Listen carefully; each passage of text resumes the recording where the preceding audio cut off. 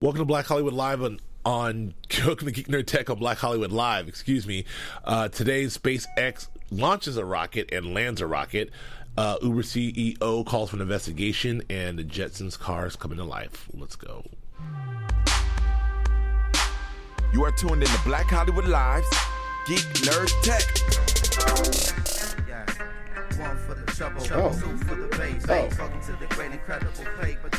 Welcome to Geek Nerd Tech, the show we break down tech news and nerd culture from a black and brown geek perspective.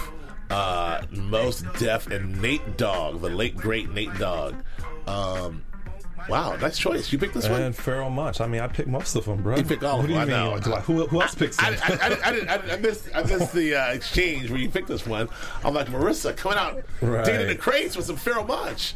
I'm Joe Braswell. I'm joined as always by the man you just heard, Keely Shine. How you doing? I'm good, man. I'm good. Everything is well, man. It's a lot of great stuff happening in the world of technology, in the world of popular culture. So things are well, man. What about yourself? I'm good. I'm hanging in there. Just been sort of busy and running all over the place, but not blind to all the things that have been happening in pop culture and tech and politics as well. So I wanted to talk about, well, the first thing is we have the Oscars coming up this week, so maybe we'll be able to talk a little bit more about that after the fact. But as we go towards the Oscars, you have any predictions? Any thoughts? No, I have no predictions. I mean, I have hopes. I think we discussed this before. I mean, it's a great year for how Black folks are represented in film. We have a strong, diverse outpouring of just great filmmaking from the documentary space all the way to traditional narrative filmmaking. And I think that to have one or two win, that would be awesome. So I'm just looking forward to see what happens. But I'm glad that we've gotten on the main stage this year. Last year it was a drought, so I'm happy to see that we have a little bit more saturation. Yeah, so, we have three shots in the Best Picture category. With Hidden Figures, Fences, and Moonlight. Right. I mean, do you think it will take out La La Land? I mean, if I were voting, I would say absolutely yes. I mean, I have La La Land. I just watched it a couple days ago. Like, I don't think that's better than Fences. I don't think that's better than Hidden Figures. What do you mean? Right. Okay. City of Stars. I mean, and I'm not saying that it's not a good film. Yeah, sure. I'm just saying that I think that they're in the category of Best Picture. I think that Fences and definitely Hidden Figures take the cake. So. Yeah, I talked about this last time we were on Hidden Figures. Really blew me away in terms of just being a great all-around movie. I thought that was fantastic. Last thing, I'm reminded of when Aziz Ansari was on SNL. They did a whole skit about him not loving Moonlight and getting interrogated by cops. It was really, really funny. I don't know if you've seen that one, but check that out. Anyway, here we go. We'll start off where politics and technology intersect. Our president, the president of the United States, we should say, Donald J. Trump, is under fire. Shocker. This time it's for his use of his broke-ass, insecure Android phone. Now, I remember there's a big kerfuffle when Obama was really not wanting to give up, his phone. He loved it so much, and they, Secret Service made him do it and change and get him on a secure phone. Trump is just on the Android out at Mar-a-Lago, just tweeting away, doing all kind of stuff, unsecure as all hell. So Congressman called an investigation into this phone. I mean, this is not necessarily a shot at the Android folks, but I don't know. What do you think of this? I mean, I think we've in the last few presidencies we've entered into the age of mobile communication. So this will always be a problem with our commander-in-chief and keeping things that are supposed to be secured. And so I think that there is a transitional period where each president has to go through. Like you just mentioned, Obama was very much so attached to his BlackBerry, and I mean, it took him a minute to adopt and move over, I think, to an iPhone. But I think Trump will eventually do it. I mean, they already say he's not really big on email. He's more of, like he said, he has Twitter fingers. But I think the concern is that someone could hack into his phone and download or put out some malware that will be able to lock on to other things that are within the White House. And that's the concern, that they'll be able to siphon maybe from someone else's phone or someone else's laptop because of his disregard to not give up this phone. So. Yeah, it's. I mean, whatever, I won't get into it, but the thing that just strikes me, is just makes me insane, fills me with rage, is all of the things that were brought up about Hillary Clinton and the email server. The whole thing with the email server is that, like, she's being careless and with secrets and classified information, how careless she's being, how she's not fit because she's so careless, and the emails and what she's hiding. And this dude is at Mar-a-Lago, like, with laptops open, looking at documents with cell phone lights in a plain view, like talking to golfers. He's got the Android phone. It's like he's the president. Like, this is serious. I can't. Anyway, it's a big deal. We get the idea. Moving on. SpaceX launched a rocket and landed a rocket. And we got to learn like I think hit us both up separately to say check it out, and then they aborted the launch because the window's so small, and then they were able to launch it again, and it was pretty cool, right? Yeah, I think it was phenomenal. I mean, the most crazy part to me was how it comes back into the atmosphere and lands. Like, typically, with the space program, NASA, it's going to land in the ocean, or it's going to land like a typical airplane. But this thing is like literally landing vertically, and I think that is pretty phenomenal, to shoot something up into space, and then to be able to have the mathematics and be able to have the exactitude to have it come right exactly where you need it and safely land. I think that's. I mean, clearly this is preparing us to colonize other planets and moons.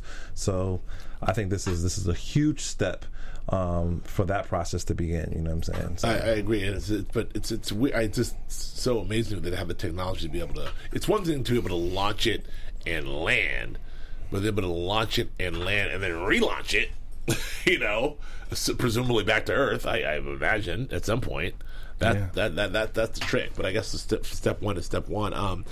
It's really cool. It reminds you of like what you would see in the old 50s and 60s rocket ships, where they would land vertically, and never like, that's ridiculous, that'll never happen. Hey. And then here we are, like this giant rocket just landing. I agree with you. I think it's cool. And in watching the video, I mean, it just makes you feel like a kid, in the sense that you hear in the background. I mean, you don't know who's really in the background, but you hear a lot of noise in the background, cheers and just exaltations of joy, because with each phase of it happening. So like the rocket boosters would come on, like, step one, we did it. Another phase will happen. I mean, I think that's awesome, because I mean, millions of dollars, if not billions of dollars, are invested to make this happen. Absolutely. And each level, has its intrinsic risks, and the entire teams that work on it. Exactly. And to have each one pass, right. I think that's awesome. To have those people work together, and if you're the team that, like, just making sure you leave the atmosphere, making sure that booster one fires, that's a huge deal. And it kind of reminds me of what they fictionalize in the book and the movie in The Martian, sort of that, like all this sort of people solving problems, and working together to make stuff happen. Like, Donald Glover's character and all this stuff. I thought that was really, really cool. I agree with you. It's good to see. Absolutely. And I add one more thing. This reminds you of like what was so exciting about the space program in the 60s, all through the 60s, and then being in the 70s a little bit, and then again back in the 80s with the space shuttle program. It's like we were all excited about, there was something we'd all gather on TV and check out and launch. It's a moment, and people were genuinely excited and about all that stuff. So I don't know. I think that it's very cool. Moving on. Speaking of still SpaceX, your boy. Go ahead. My last note on that. Yep. I just wonder if there's any hidden figures as it relates to that. Yeah, I mean, I'm sure there are. I'm sure there has to be. I wonder what that looks like. I wonder if it's a, like everything else. Is it a team outsourced in India? Is it a team of people in India who outsourced all the math to? Right. But yeah, I'm sure there are people.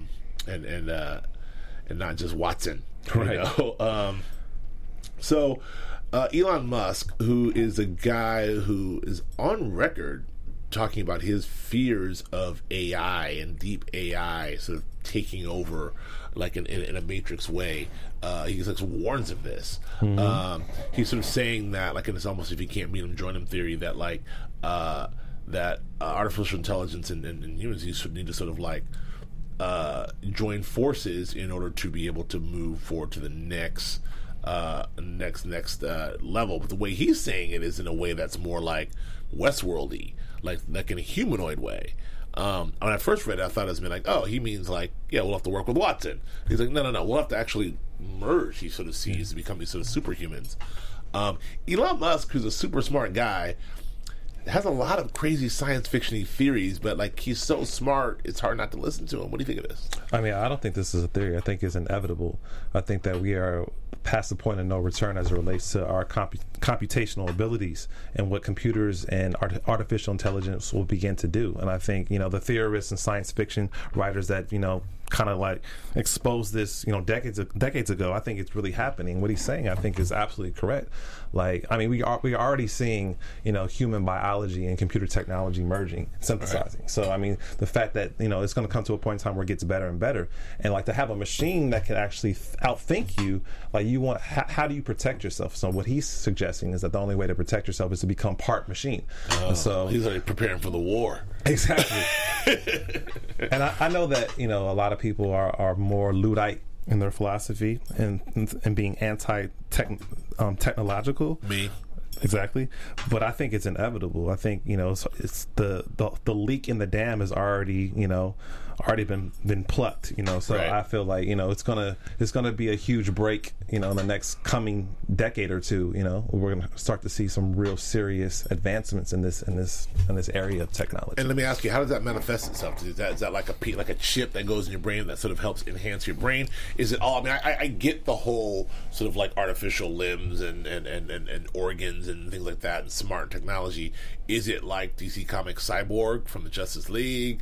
Absolutely. I mean, what does that look like? I definitely think it's exactly that. I think it's giving us, a higher degree of intelligence, being able to have a stronger sense of meta thinking. Like we humans do good at thinking and analyzing and observing stuff, but computers do a better job of the meta thinking. Like, for instance, a photograph is a piece of information, but the metadata of that photograph has all the exposure settings, has all the shutter speed. Humans can't process all that immediately. Right. A computer can. So to be able to have that ability, I think that will put you on par with the computer. Right. So not only do you have the emotionality of being human, but now you also have the analytical skills to be able to decipher stuff and be able to juxtapose things just as fast as a computer can. Right. Wow.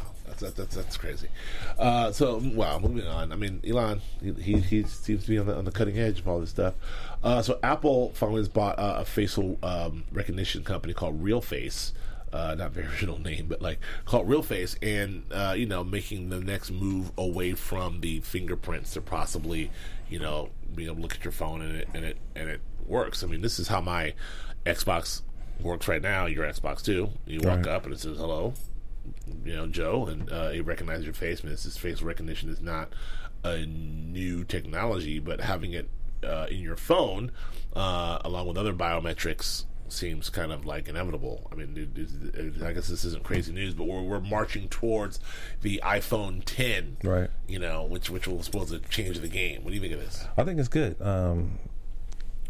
As it relates now, like, I'm sure that having to put your fingerprint into the phone requires a engineering feat that can be minimized or it's pretty much taken out with the facial recognition, because it's just really the camera, and so I think it's more software based, and I think that will maybe help them design a better or faster, cheaper smartphone, iPhone. And so I like the fact that instead of having to put my fingerprint in, it can be able to detect my face, and I think those things are just as uniquely those things are just as unique as a fingerprint. And so I think that would be kind of interesting to be able to purchase an app with just putting your phone up to your face, or buy groceries or pay for a restaurant tab, just by putting your phone up. I think that would be kind of cool. I wonder the difference between, I don't know, like this biometric stuff, like facial recognition versus retina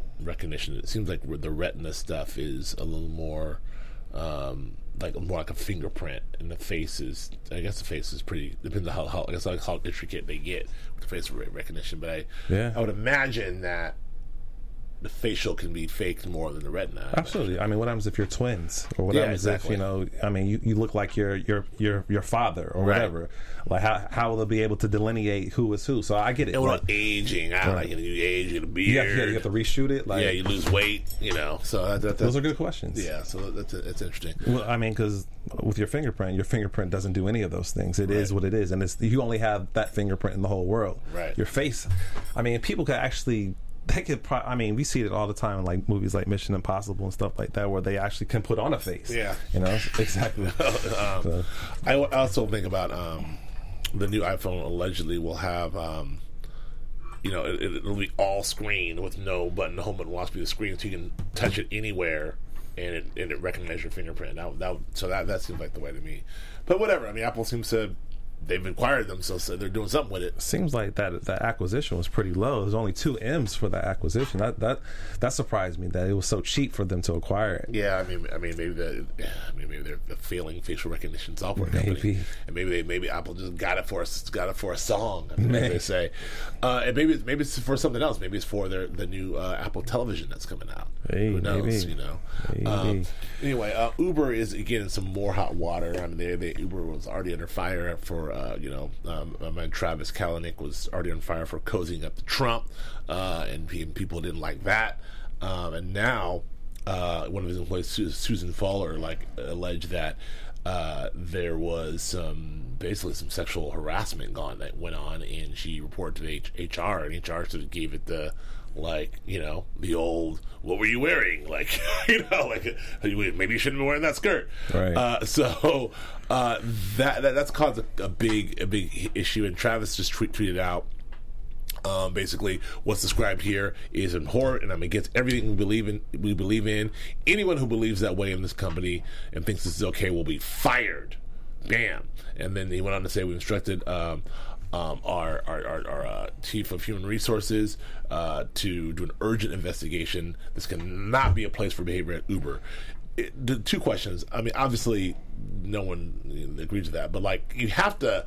The culture of this has to come from somewhere, right? I mean, every time you see these companies like Fox, whatever, it has to do with the culture. It's weird that a human resource person would allow this to happen. Number 1, number 2, Uber, man, PR. They're having a bad PR year. What do you think of this? How bad will this hurt them? I mean, I think they are having a bad PR moment, back-to-back moments. But I think it's like when you start, it's like a domino effect. When one thing happens, another thing happens. And so I think, as it relates to the issue, I think that a big part of the problem is what we often talk about in terms of Silicon Valley about diversity in these companies, with ethnicity and gender. The fact that women employees are so low in the chambers of a lot of these companies. I think a lot of that chauvinistic and male. What am I trying to say? The male kind of mindset, is the culture of the company, and I think that a lot of those things probably become acceptable and become something that women have to deal with, and I think that's where it needs to stop. We need more diversity in the ranks. We need more women represented. We need more people of color represented, and I think that's when you'll start to see more sense of mutuality and respect. And in terms of him taking a stand and saying they'll be fired, I mean, if you really dig into this report and what this woman kind of was saying in her blog, was that they're not just saying it's her fault, but they're saying, hey, we'll give him a punishment, but they're not giving him a punishment. They're giving him pass after pass after pass after pass. And so I think that is the problem, and I think that's really going to do damage to Uber as a company.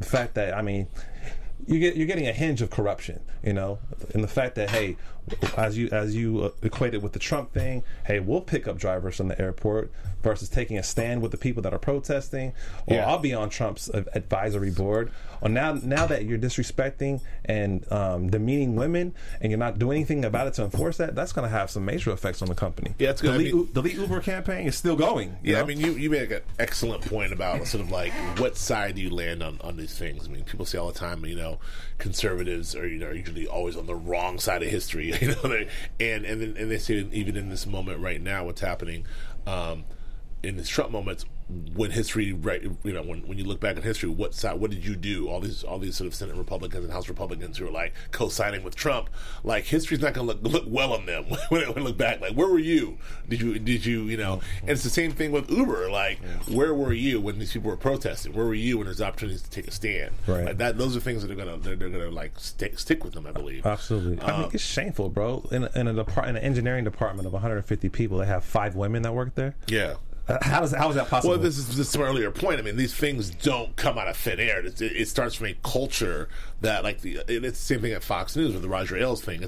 It's a systemic culture within the company. These things don't just pop up like, we had a flare up. Like, no, it's like the companies are that way because it's a top down philosophy of who you put in management, how these people treat people, and obviously if you're in human resources and you think this is okay, then that comes from the top down. I don't know. I think that it's. I don't buy the CEO jumping on like, whoa, what's going on in my company? I will fire everyone. Okay, well, it's you set the tone of your company, dude. It's your company. So, anyway, moving on. Speaking of people who set the tone for the company, your boy Zuckerberg, Facebook wants to help you find a job. Look, so Facebook has a sort of new initiative, I imagine, that will sort of help users find employers and employers find users, a la LinkedIn, Monster.com. LinkedIn, Monster is the one I'm thinking of. I can't think of right now. But anyway, those people. And it's fine. I think that's all. There's nothing wrong with that. The thing about Facebook, as I was reading the story, the thing I realized about Facebook that drives me crazy is I don't believe that Mark Zuckerberg does anything to, like, they do this thing where it's like, we do this for the betterment of the culture and the people, and it's always about the bottom line of Facebook. I mean, it's so transparent to me. I know every company does that. I know. It's like I know Burger King ain't looking out for me when they bring a new Whopper. I know that. All right. But what I'm saying is that, like, the idea that, like, I don't know. I think this is I guess what I'll say about this is it's a sham. It's a way, obviously, to get more money from businesses and people in and get more users, and good for them. But don't tell me we're helping the economy and helping jobs and helping create stuff. I mean, I think they are. I mean, I think that it's a little bit of both. Of course, they want to expand as a company. Of course, they want to make gobs of money. Of course, they want people to stay in their ecosystem. But if they can figure out a way to do all those things and make it easier for people to find jobs and for employers to contact to siphon the best talent, I think that's great. I mean, what's the difference between LinkedIn doing it? What's the difference between Monster.com or anyone else that's doing it, or the traditional looking it up on Craigslist or whatever? Right. You know, like ZipRecruiter is what I'm thinking of. Anyway, God. I mean, I think it's okay. Like I feel that.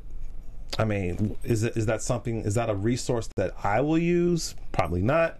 But I could see it being very useful for people that are maybe looking for a source of employment, or very useful for a company, like I said, trying to, attract or groom the very best talent. I mean, everyone uses Facebook, 1.6 billion users. Like, why not? Yeah. And we already know Facebook, has a strategy of taking a look at their competitors and, watching them for a while. Okay, Vine, we'll see what you're going to do. Okay, Snapchat, we'll see what you're going to do. Okay, LinkedIn, we saw what you've done. Now we're going to come and do it much better and kill you off. Right. Like, I feel that's great. You don't? Yeah, it's a fine business. I respect the hustle from a business standpoint. They got to do what they can to sort of win. I just don't appreciate this sort of like fake, like, we're doing it for the people attitude. But so what company has a good balance of that, in your opinion? Burger King. Yeah. kidding. Okay. All right, fair enough. Moving forward to YouTube. Oh, I think Google does, but that's a separate thing. YouTube, Google is skipping their 30-second mandatory ads, which I think is a great idea to be able to figure out what they can do. Although, they've shifted them to 20-second ads, which is not bad, but still, it doesn't worse on YouTube than having to sit through a giant 30-second ad. Not just that, it's mid-roll too, so it's not like you have to watch the ad before you start the video. Like, you're in the video, you watch it for a few minutes or seconds, and then the ad comes in. Yeah. So yeah, which is horrible. So the fact that they're doing away with this is also, or figuring out better ways to make. This is what I'm talking about. You figure out better ways to still make your money and service your advertisers and make money, but also make sure your users have a good experience. Yeah, well, I mean, they're making sure the users have a good experience, so they stay there. Yeah. If they're not having a good experience, they will leave. So they're not doing it just because we want you to have a good experience. They're looking out for me. They're looking out for the people. Okay. All right, let's move on to the Jetson style flying car, which is not quite a Jetson style flying car. It's a damn helicopter, but the P-Val, the P-Val Liberty. I don't know how this works because do you have to, like, obviously you have to have a license. What's the FAA situation with this thing? Would you buy one of these? Like, what's going on with this car? I mean, the FAA says the current law says that to take off and land, you have to do it on a traditional runway. You can't just be like on the highway, on the freeway, on your residential street. Like, I'm going up. Yeah, traffic. Right.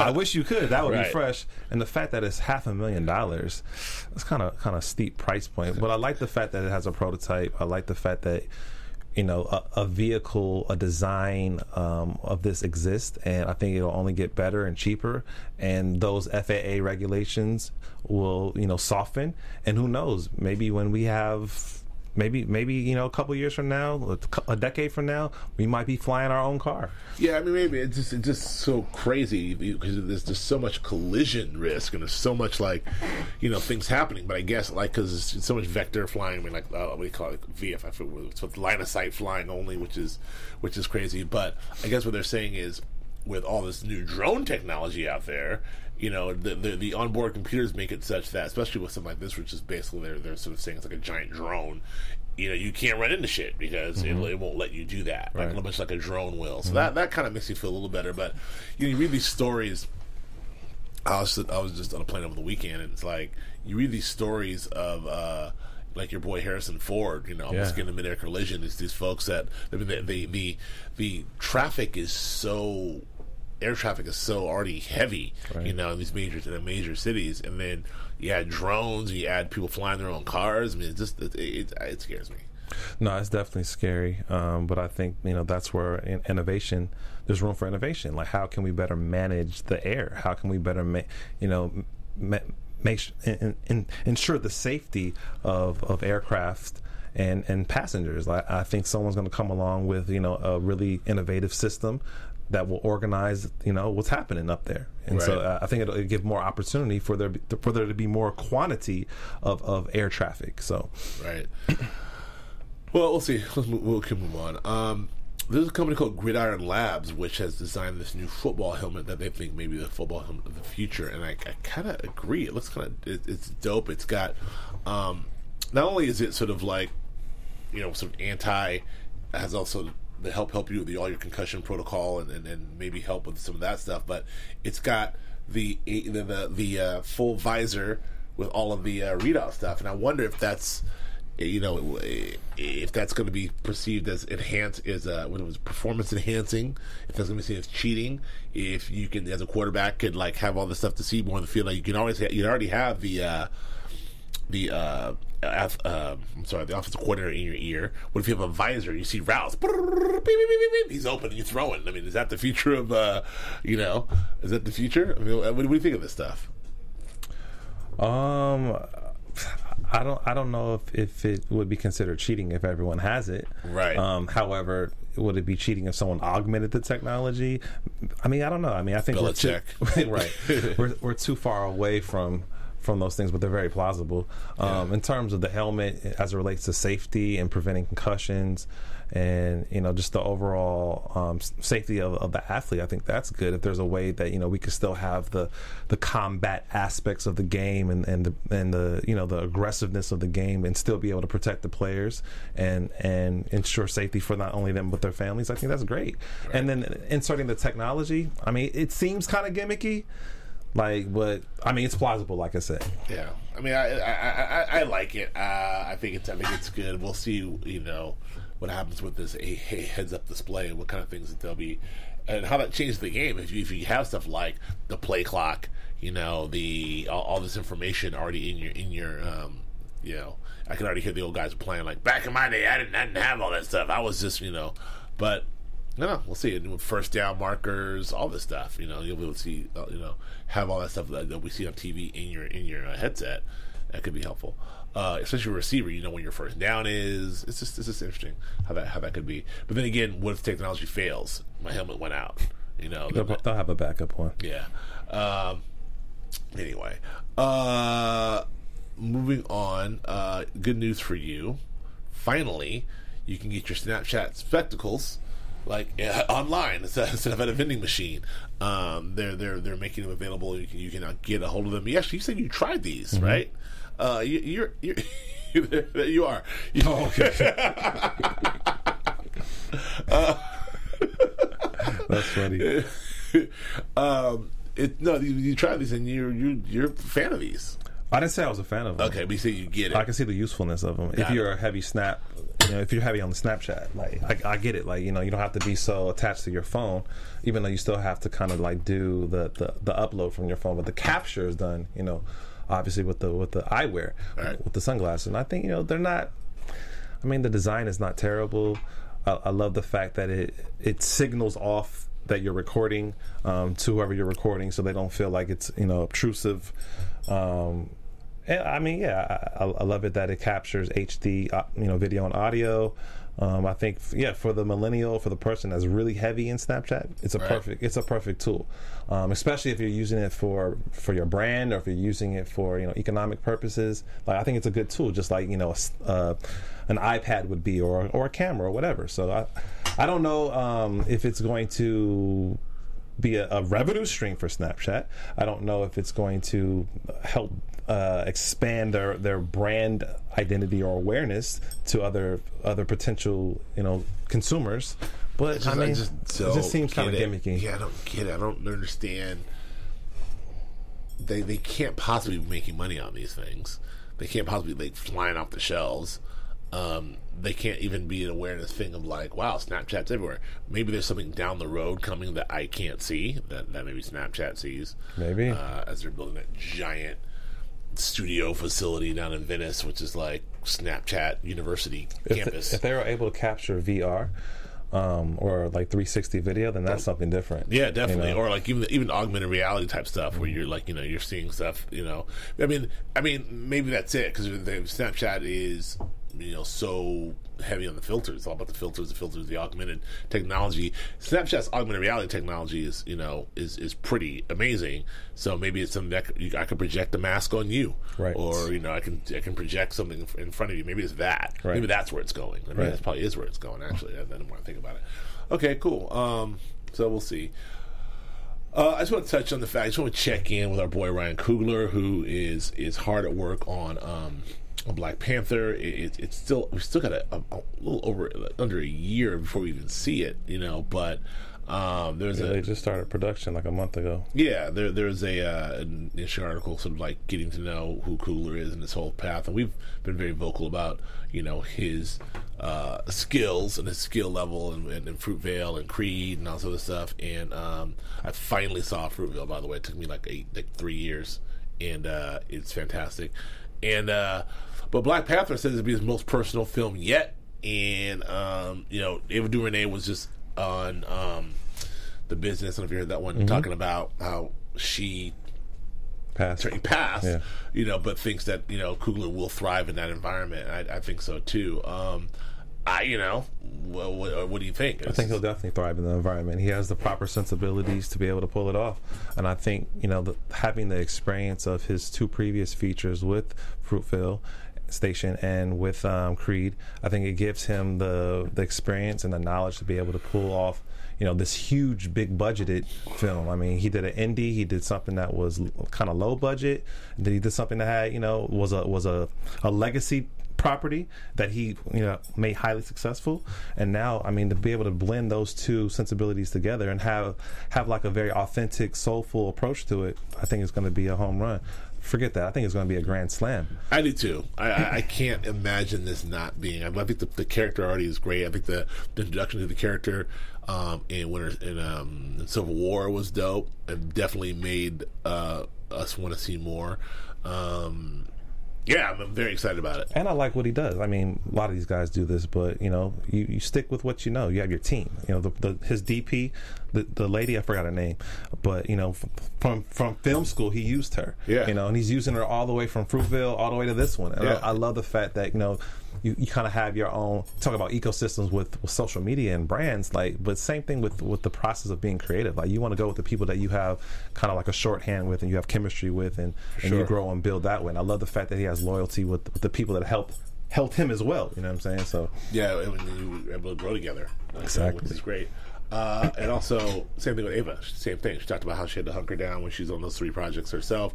She got her people, like the same editor on Queen Sugar and 13 and Ring Over Time. Same team, same DP. Exactly. All of them working together. I think that's dope. That's something that I would definitely would like to employ. So, do you think that Coogler? What do you anticipate Coogler to do after this? Like, do you think he'll skip back down to more of like a less big budget blockbuster type of film, or more like more like an Oscar contender, something that's more narrative driven versus action based? I think the thing about Coogler right now is he is in a great place because he's kind of caught in this sort of sequel zone right now. He's got 2 franchises. So because he's got 2 franchises, he's beholden to make one of those movies every few years. And now he's got 2 of them.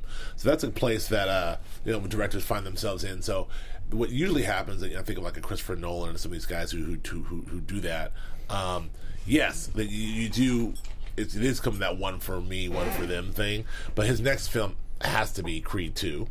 And it doesn't have to be, but it should be Creed 2 because the timing will be right. After he finishes this, Creed 2 will be great.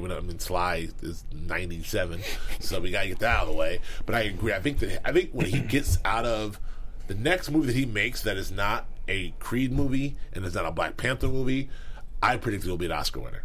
I really do, because I think whatever that movie is going to be, he will have done the 2 big budget genre movies. And then he's going to do something that is Oscar. And actually, I take it one step further. Coogler's one of those people, like Nolan and like Spielberg, who can make a genre movie and make it Oscar worthy. That's what I was about to say too. Creed maybe Creed gets nominated for an Oscar. I mean, it did. Creed 2. I'm saying, yeah. I like the fact when you look at a lot of the more famous Black directors, I think he's setting himself to be the top dog, to be able to have the sophistication to do an Oscar contender and a blockbuster. Yep. I mean, Spike Lee's never done a blockbuster. I mean, if you say Inside Man, that's not a blockbuster. It's not. Like, I think that's awesome. Even Malcolm X, but I will say that Inside Man and Malcolm X were big budget studio kind of films. They're not Marvel movies. But they're not Marvel movies. Come on. Yes. Okay. So what I'm saying is, he's setting himself to be able to be great in both spheres. I don't know of another Black director that's been able to do that. Right. I think that's awesome. Ava's about to do it with Wrinkle in Time. That's a big budget, 100 million plus. Hey, that's true. Disney movie. That's true. That's a beloved book. That's a huge property. That's going to be if Disney has it their way, that'll be a massive movie. So, that's true. And then she can turn around and make, again, the fact that she can make a TV show on the OWN network, a documentary on Netflix, and then a giant, crazy, big budget, Disney movie is that's dope. Yeah, she's the other one. I think that she's never went to film school. I'm a true believer in Ava's abilities at this point. Yeah. So she's dope. She definitely is. Moving on.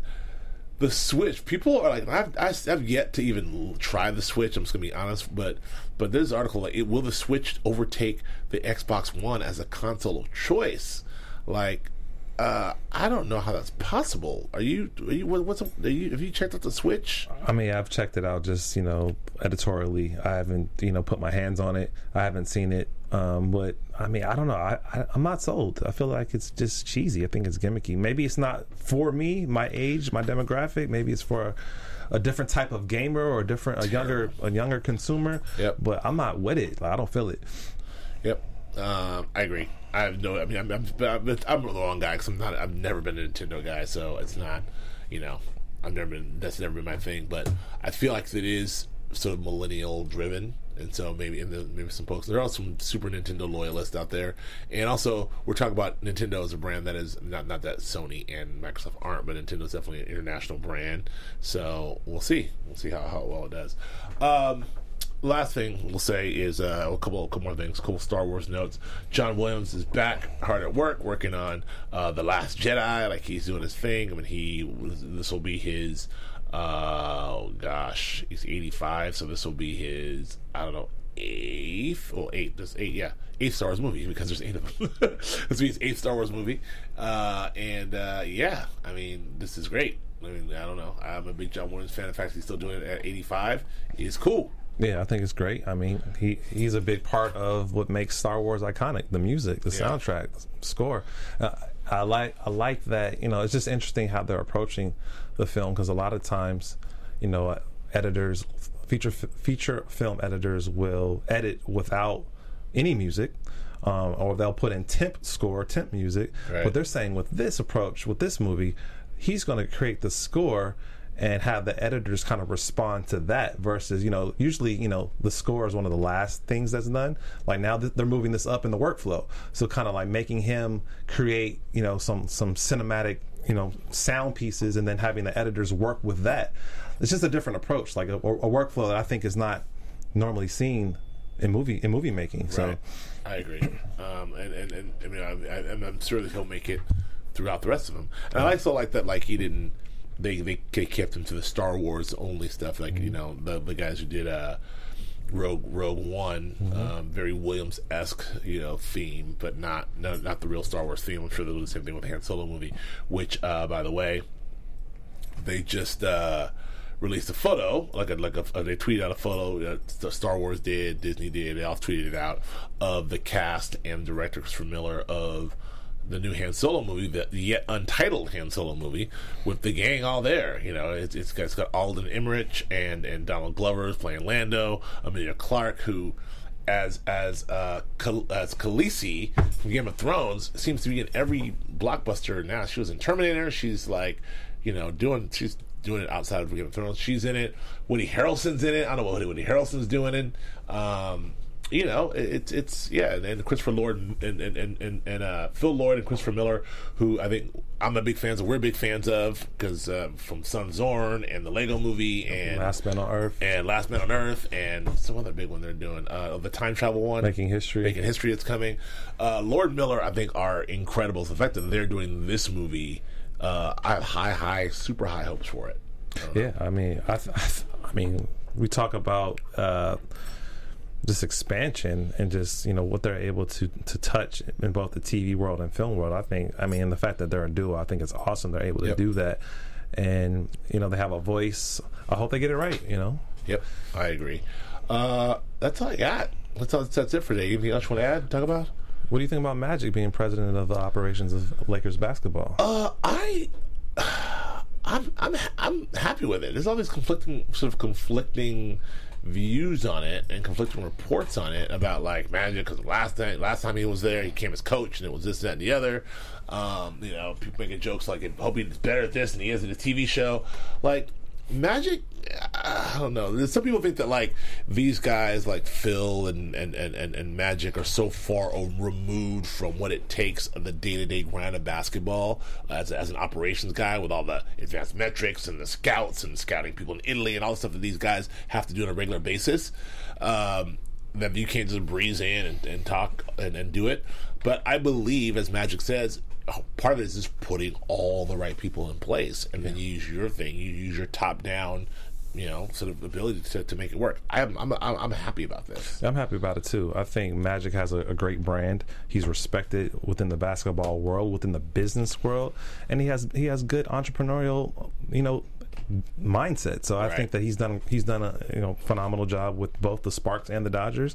He has the breadth of experience. He has the team, the infrastructure, and like I said, he has the basketball acumen and the relationships to be able to pull in the proper talent and resources to make the organization successful. I think it's dope that player now becomes president. I love stories like that, and he's been wanting to be up at that level with the Lakers for a long time, so it's good. And I want to ask, I wasn't able to read the story, but obviously is he still a part of the Dodgers organization? I don't know if that's current. Okay, because I know that he was just his ownership group of the Dodgers. So it wasn't like he wasn't down there making decisions. Well, he was a big part of it. He could still be part owner and still be president of it. He can have two jobs in LA. Why not? I really love that Magic, a guy who sort of came from Michigan and became sort of like the face of Los Angeles all for the entire 80s. A guy in 79 was a face of Los Angeles through the entire 80s, really basically all into the early 90s. Is now, this dude could be the mayor. He could be the mayor of Los Angeles. He could be the governor. But of California, the fact that he's now involved in the Sparks, the Lakers, and the Dodgers, I think it's great. Yeah, and not just that. Yeah, that's Starbucks, sports. and Starbucks, and Fat Burgers, and Fridays, and all this stuff. So my last one, real quick. I don't know if you caught the article this week about Jay-Z starting a venture capitalist fund. No. Oh, okay. Well, yeah. Tell me.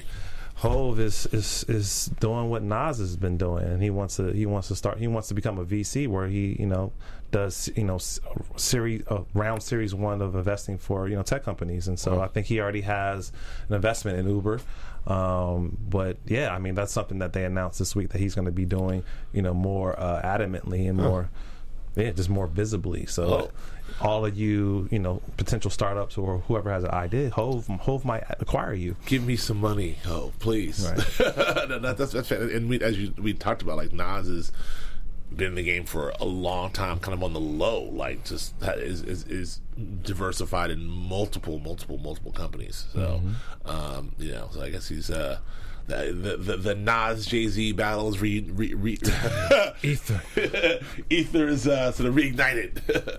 Anyway, all right, cool. I think that's it. The Jordan Peele movie Get Out is getting crazy reviews. 100% on Rotten Tomatoes. It's getting crazy reviews, and I thought that because it was released in February, that the studio might be trying to maybe not be good. But the truth of the matter is sometimes the studios put stuff in February where they don't know what else to do with it. And they didn't know what to do with it. They put it in February, and it's a horror movie, Jordan Peele. It's got some deep racial subtext in it. It's supposed to be great. I'm looking forward to seeing it. Yeah, I'm looking forward to seeing it too. I mean, the trailer looks hilarious. Yeah, it does. Especially with my man from Atlanta doing the handshake. Snoop. Yeah, Snoop with the handshake. Right. I know. All right, thank you. Where can the people find you, sir? Find me on Instagram and Twitter at Akili Shine, AKILISHINE. You can find me on Instagram, Twitter at Joe K. Braswell. We will see you next week with hopefully some Oscar good news. We'll go from there. Thanks. Bye. From executives Kevin Undergaro, Dario Kristen, Tiana Hobson, and the entire BHL staff, we would like to thank you for supporting Black Hollywood Live, the first online broadcast network dedicated to African American entertainment. For questions and comments, contact us. info@blackhollywoodlive.com. Like us on Facebook, tweet us, or Instagram us at BHL Online. And I am the official voice of Black Hollywood Live, Scipio. Instagram me at KingXOBay. Thanks for tuning in. From MTV. The views expressed here are those of the host only and do not necessarily reflect the views of BHL or its owners or principals.